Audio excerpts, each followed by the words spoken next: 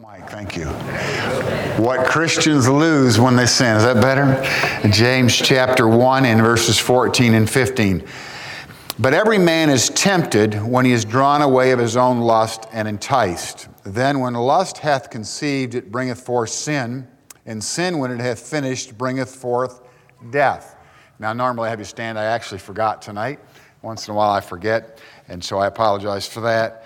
But it says here again, in verse 14, every man's tempted when he is drawn away of his own lust and enticed. Then when lust hath conceived, it bringeth forth sin. And sin, when it is finished, bringeth forth what? Death. Now, Romans 6:23, for the wages of sin is death. So we do understand that when man fell, death passed upon all men, for all have sinned. Everybody's got to die. However, we don't all have to be separated from God for eternity because He offers us eternal life. But we're not talking about just simply death from the curse. When we're born again, we have eternal life. We're talking about what Christians lose. And we're going to look at 1 John chapter 1 in a moment. Let's pray God bless us as we take a look in the book for a walk in the world. Help this to be an encouragement to someone, maybe to rebuke someone. But Lord, I just know that you can speak to each and every heart from your word. Thank you. We pray these things in Jesus' name. Amen. In 1 John chapter 1, 1 John chapter 1 and verse 3. Obviously, sin brings forth death, but between now and death, there's a lot of things we can lose when we sin. And mainly it's because we do not confess our sins daily and momentarily. We sin and we go on, and we sin and we go on. And the first thing a Christian will lose if he sins is his fellowship. Look at verse 3, 1 John 1:3. That which we have seen and heard declare we unto you, that ye also may have fellowship with us. And truly our fellowship is with the Father and with His Son, Jesus Christ. Drop down to verse 6. If we say we have fellowship with Him and walk in darkness, we lie and do not the truth. So in other words, if we're not living right, we're walking in darkness and say we have fellowship, we're lying. We don't have fellowship when we're walking in darkness. He's talking to believers, we. Verse 7, but if we walk in the light as He is in the light, we have fellowship one with another. So clearly, when we walk in the Lord and with the Lord, we have fellowship with the Lord and fellowship with one another. But when we're walking in sin, we lose that fellowship. That fellowship is broken. So first of all, a simple truth. We lose our fellowship when we sin. Second of all, we lose joy. Look at verse 4. And these things write ye unto you, that your joy may be full. I'm writing these things, he says, that your joy may be full. Now we're going to John chapter 15 and then to the 51st Psalm. John 15 and then the 51st Psalm. John chapter 15. Hope we don't lose our power. If we do, I'm hoping I don't lose my power. Because I'm going to finish, even in darkness, I guess. John 15, verse 11. He says, these things have I spoken unto you, that my joy might remain in you, and that your joy might be full. So he speaks to us, the Word, so we can have joy, a remaining, constant, abiding joy. But now we have to look at Psalm 51, because this is a huge psalm. You have probably heard this quoted and often misquoted, because David says, restore unto me the joy of thy salvation. I've heard people say, restore unto me the joy of my salvation. No, it's His salvation. We're just glad to be part of it, amen? But here David now, and this is a great psalm. Remember, David was living without joy for over 2 years. He saw this beautiful woman taking a bath, and he kept looking and looking and looking. He didn't look away, he looked at her. And he lusted over her. And he wanted her, and he was the king. And so he found a way to get Bathsheba into his life. And of course, he loved her, and he married her eventually. But he ruined her husband's life. He ruined his testimony. But most of all, he hurt God. He broke God's heart. And he says, against thee only have I sinned, meaning primarily, God, I've hurt you first and foremost.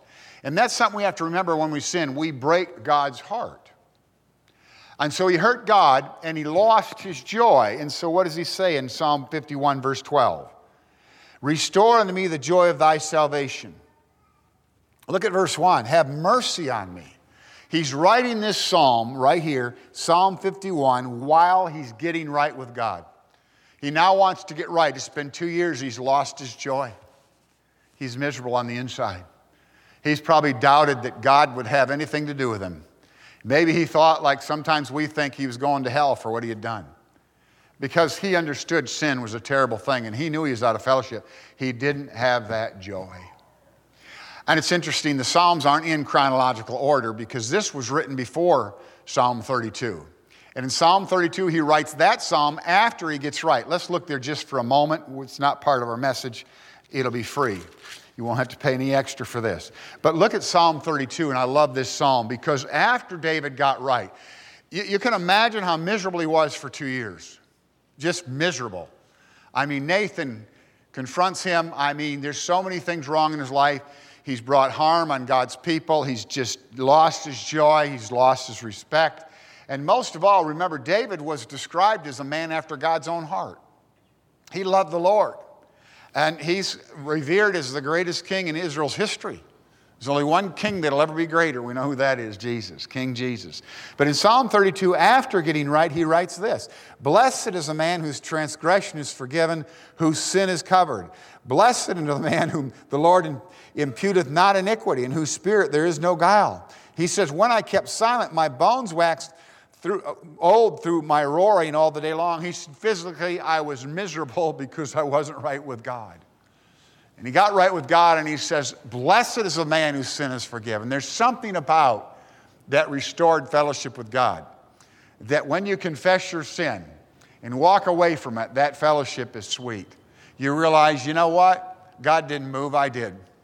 God's never left me. He's been inside of me. I've been miserable because the Lord's inside of me, and I hurt my Lord, and he let me know it. And so here we find that we can lose our joy. Now back to the first chapter of 1 John in verse 5. The next thing we notice that we lose is we lose light. We lose light. 1 John 1:5. This then is the message that we've heard of him and declare unto you that God is light, and in him is no darkness at all.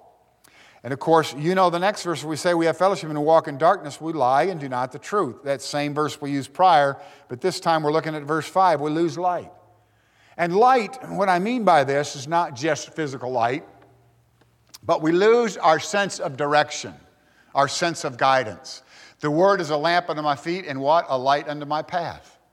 I love Proverbs 3, 5, and 6. Trust in the Lord with all your heart and lean not unto thine own understanding. In all thy ways acknowledge him and he shall what? He shall direct my paths. When we are not in fellowship, when we are not right with God, when we have sin in our life, we lose all of our sense of direction, the ability to make good decisions. How many of you go, let's raise your hand, a Christian that you know that makes dumb decisions? Raise your hand. You all know somebody. I know plenty. Just dumb decisions. Think, what in the world were they thinking? They're out of fellowship. That's what they were thinking. They're walking in darkness. They've been sinning. They haven't been confessing it. They don't have any sense of guidance. The Holy Spirit is tuned out. He's tuned out. They haven't been listening. And that's why Jesus said sometimes the wisdom of the world is wiser than the wisdom of God. The wisdom of worldly people, the prudence is what that word means. They have sometimes more common sense than Christians. And I've known Christians and you've known Christians that made some of the worst business decisions. And you think, why in the world did they do that? I know a guy that wanted to build a big house. He made a modest, really not even a modest income, and he built about $11,000 or $12,000 home. He didn't even finish it. He ran out of money when he got it framed and a roof on it, and that house sat there for years, and the bank finally took it back. He just got carried away. He kept adding rooms and adding things, and he realized he's way out of his league. And he couldn't find a buyer, and he got trapped, and he lost everything, and he's been living like a hermit ever since. He just doesn't have anything. He's lost it all and ruined his credit, ruined his testimony, and he's a believer. And that's sad, and that happens to believers because we don't have direction from God. Sometimes a worldly businessman makes good business decisions, and here you have a Christian who has the Lord living in him making decisions like that. And so we lose the light. We lose the ability to make decisions. Then look at 1 John 2:5, the next chapter. I love 1 John 2:5, but and this is not an expository message by any means, it's simple. But whoso keepeth his word, in him verily is the love of God perfected. Hereby know that we are in him. The love of God is perfected. What does that mean? Well, look, John 15:10. Of course, we're looking at John's gospel, same writer, chapter 15, verse 10. And I'll come back to 1 John, so if you don't want to take a trip over there, here it says here, if ye keep my commandments, ye shall abide in my love, even as I have kept my Father's commandments and abide in his love. What does that mean, Pastor? Doesn't God love us with unconditional love? He does. He loved us enough to send his son Jesus. You know? But the fact of the matter is, we have to also remember, other scripture says that if we walk in sin, he'll chasten us. I love Psalm 84. It says, he will withhold no good thing from them which walk uprightly. So what do I mean when I say we lose abiding love? Well, I remember my dad always wanted to be good to me. But when I was living the wrong way and doing the wrong things, and I went to Dad and asked for something, that abiding love wasn't there. My dad still loved me, but you know what he said? No, you're not doing what I told you to do. You did the wrong thing at school. You did the wrong thing here and there and whatever. I know you don't even know I sinned, but I did. And he would say, no, I'm not going to help you with that. No, you're on your own. My dad was a hard man, but a good man. And you know what God does? When you're his child and you're not living right, he withholds things from you. He withholds his blessings from you. God's not going to bless you. That abiding love, he's just going to hold back the outpouring of that love and watch you self-destruct. Then when you come crawling back, he'll forgive you and then he'll start blessing you again. But I want that abiding love. I'm thankful God loved me enough to send Jesus to die on that cross, but you know what? I want that blessing on me. This week I had 3 prayers answered. Thank you, Lord. Thank you, Lord. Thank you, Lord. The third prayer was a pretty big prayer in my life. I was driving down the road and I had a kind of a driver's attitude. I was in a hurry and nobody would get out of my way. Now, I didn't hawk at anybody or shake my fist or anything like that, but I just, in my own little world, they didn't know I was upset, but I was like, come on, people, get out of my way. And the Lord said, boy, your attitude's bad. You know, the Holy Spirit didn't speak in an audible voice, but he spoke to me, and I immediately said, and you know what, Lord, you did 3 things for me this week, and you just answered one huge prayer. And here I haven't even praised you. I'm complaining because I'm the only one in the Tennessee, Georgia area that knows how to drive right. And of course, if I were that person, you know, they weren't doing anything wrong. I was just impatient. And so when we are like that, you know, God just has to start holding back. I confessed it right away and dealt with it. But you know what? We don't realize how easy it is to lose that fellowship and that joy and that abiding love. We don't realize how easy it is and how miserable we are when we're outside of that. And then something else we lose, and this might surprise some of you. We're going to go to John, and then we're going to go to several passages. The 5th thing we lose is health. Health. Look at John 5:14. Now, when you get there, John 5:14, we're going to stop, and I'm going to explain a few things because I don't want you to misunderstand. When we compare Scripture with Scripture, there's a lot to say about this matter of sickness. Paul was right with God, but he asked for God to deliver him from whatever it was that ailed him, maybe his eyesight, and God said, no, my grace is sufficient. So there are several reasons, at least 3, that people are sick, all right? And it's not just because they're sinning. And when we're judgmental, they are sick because they're sinning. I'm sick so God can get glory. You know? Remember the man who was born blind and they came to Jesus and said, was he born blind because of his sin or his parents' sin? And what did Jesus say? Nada, neither one. But so my Father would get glory. So I would be glorified. It was because God wanted glory. So sometimes people are sick, and that will bring great glory to God.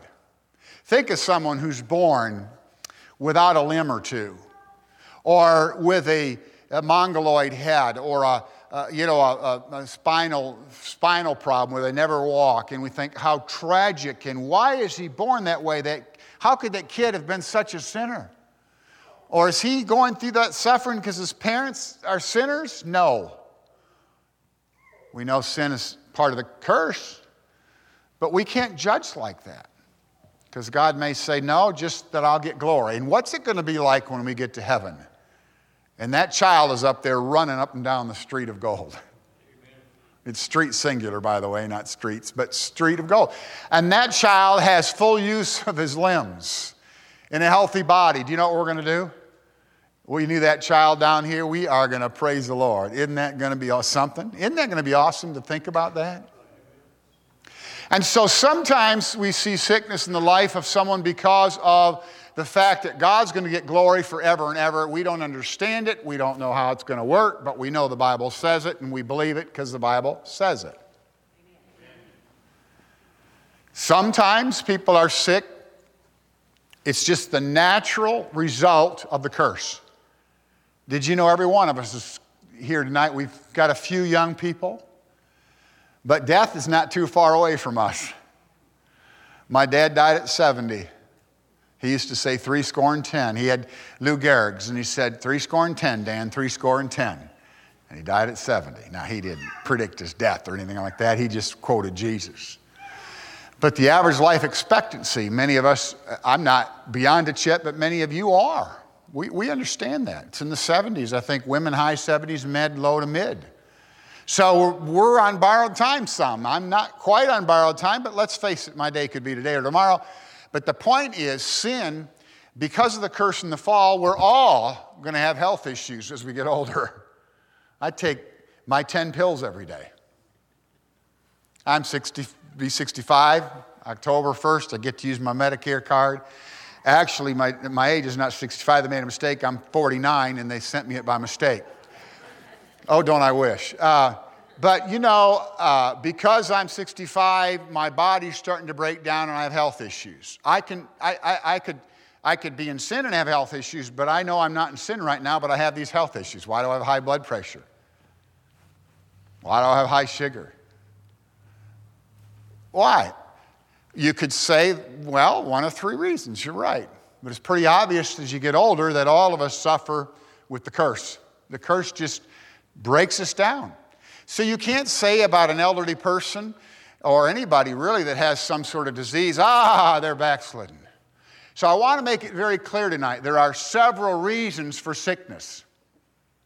One is just for God to get glory. Another is part of the curse and the aging process.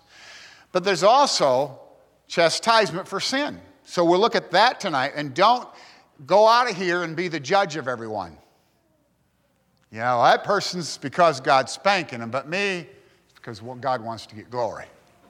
We don't live our lives like that. God's the judge. He knows the heart. But there is a third reason. Look at John chapter 5 and verse 14. Now, here's a man Jesus heals on the Sabbath day. And afterward, Jesus findeth him in the temple, verse 14. And he said unto him, Behold, thou art made whole. Sin no more, lest what? A worse thing come unto thee. He just was healed. He said, don't go back and sin because something worse could happen. Now look at Micah. You say, where in the world is Micah? Well, he's in the ground. He's been dead for several thousand years. But the book of Micah is back in the last 12 little minor prophets. Hosea, Joel, Amos, Obadiah, Jonah, and then Micah. Terrible, terrible joke, right? My dad, one time, we were at the dinner table, and my dad was talking about some guy raising Cain. I said, raising Cain, where are they going to find his grave? And my dad thought that was the funniest joke. And obviously you didn't. Jonah, Micah, chapter 6 and verse 13.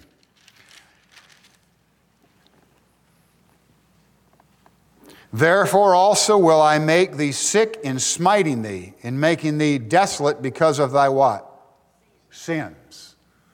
So God would allow sickness. Do we find God punishing Israel at times with sickness? Why, yes.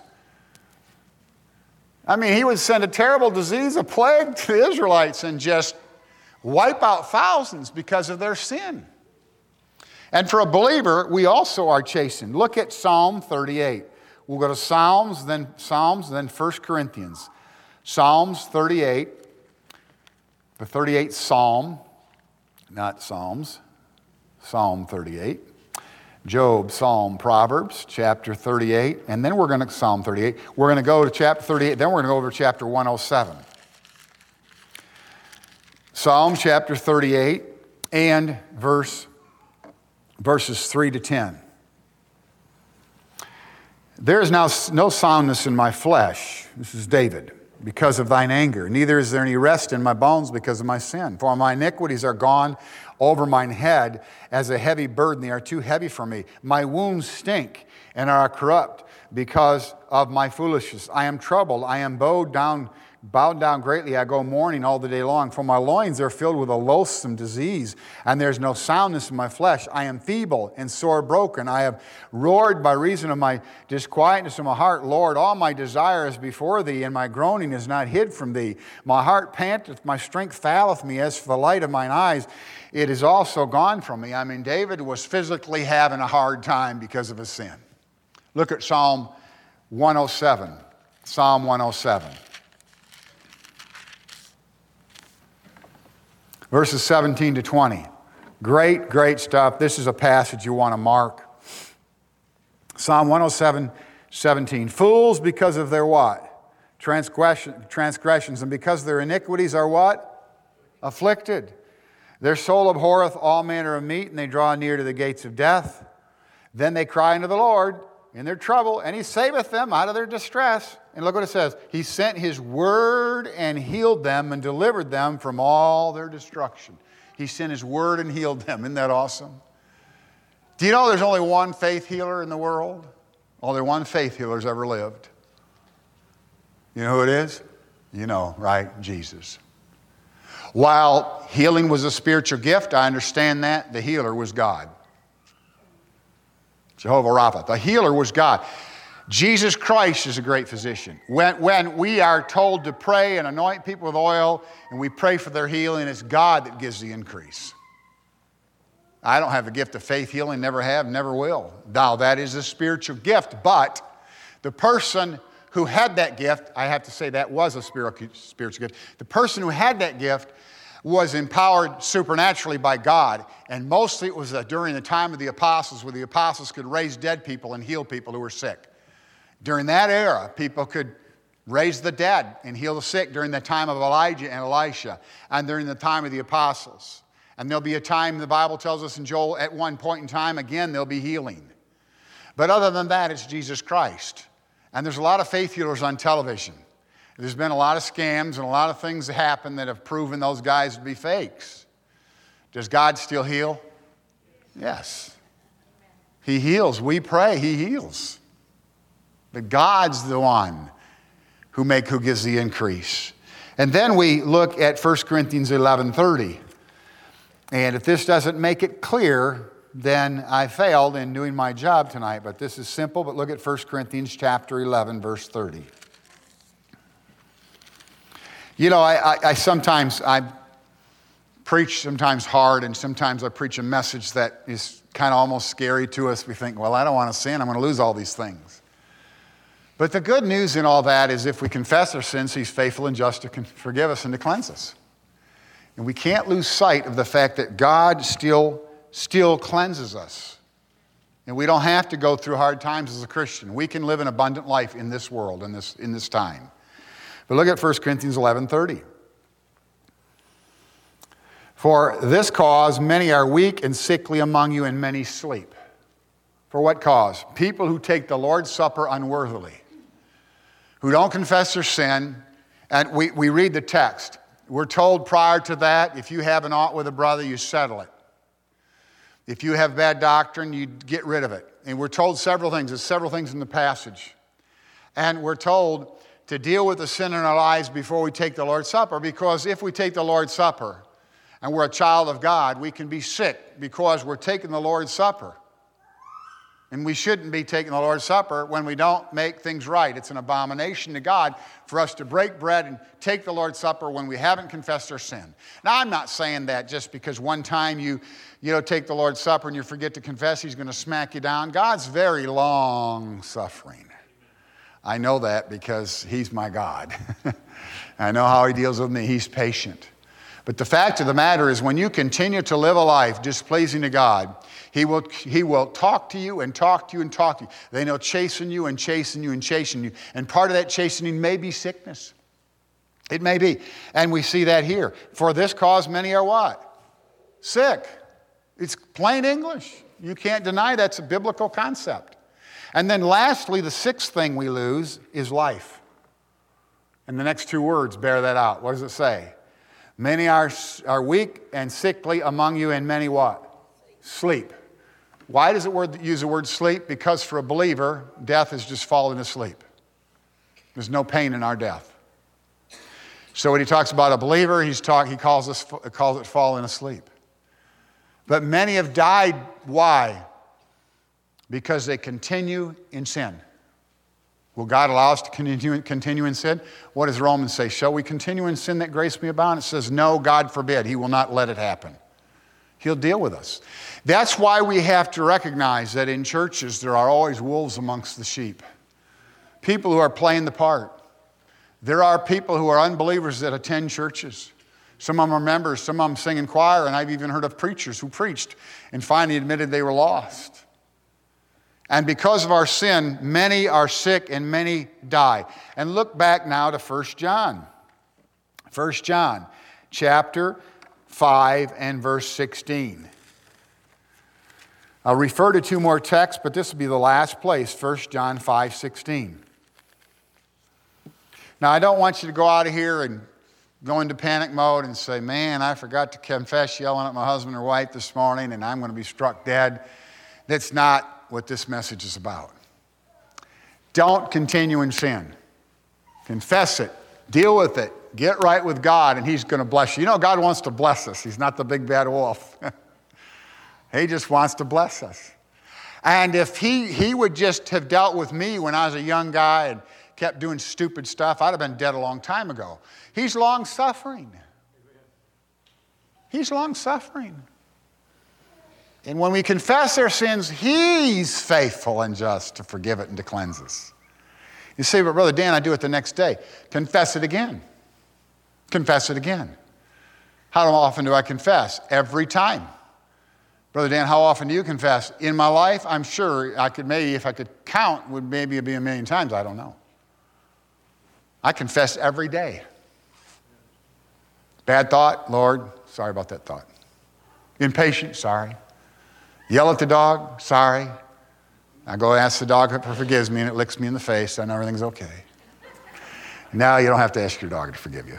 Anyway, look at 1 John 5:16. And this is something that has plagued Christians and has caused them to wonder about God's word. It says, if any man see his brother sin a sin which is not unto death, he shall ask, and he shall give him life for them that sin not unto death.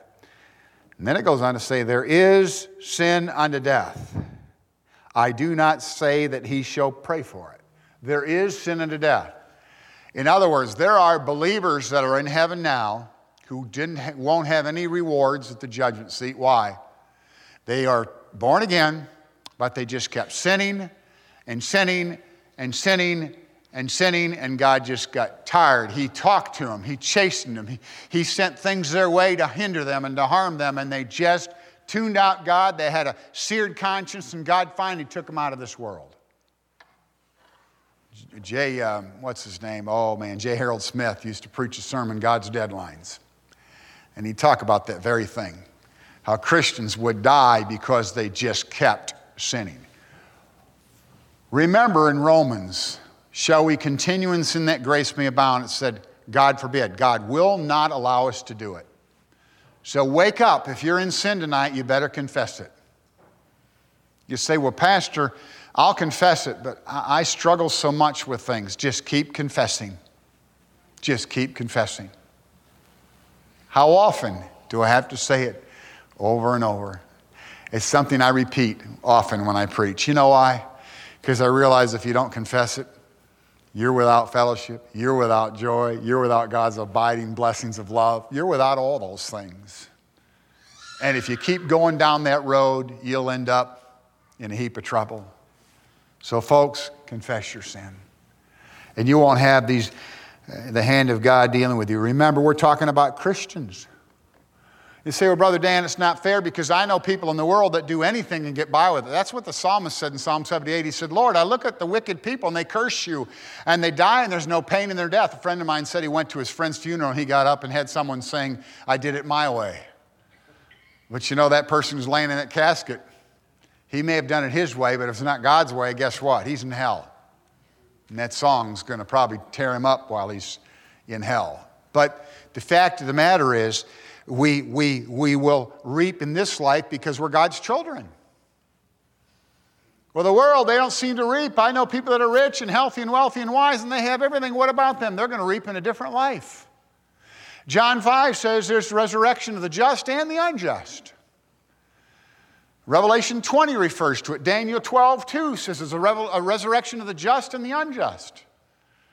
I'm thankful that I'm going to be raptured out, and I'm thankful that the tribulation saints and Old Testament saints will be resurrected at the judgment of the just. But guess what? Everyone else is going to be raised at the great white throne. So everyone will reap. The Bible says everyone will reap what they've sown. We reap in this life. We reap now.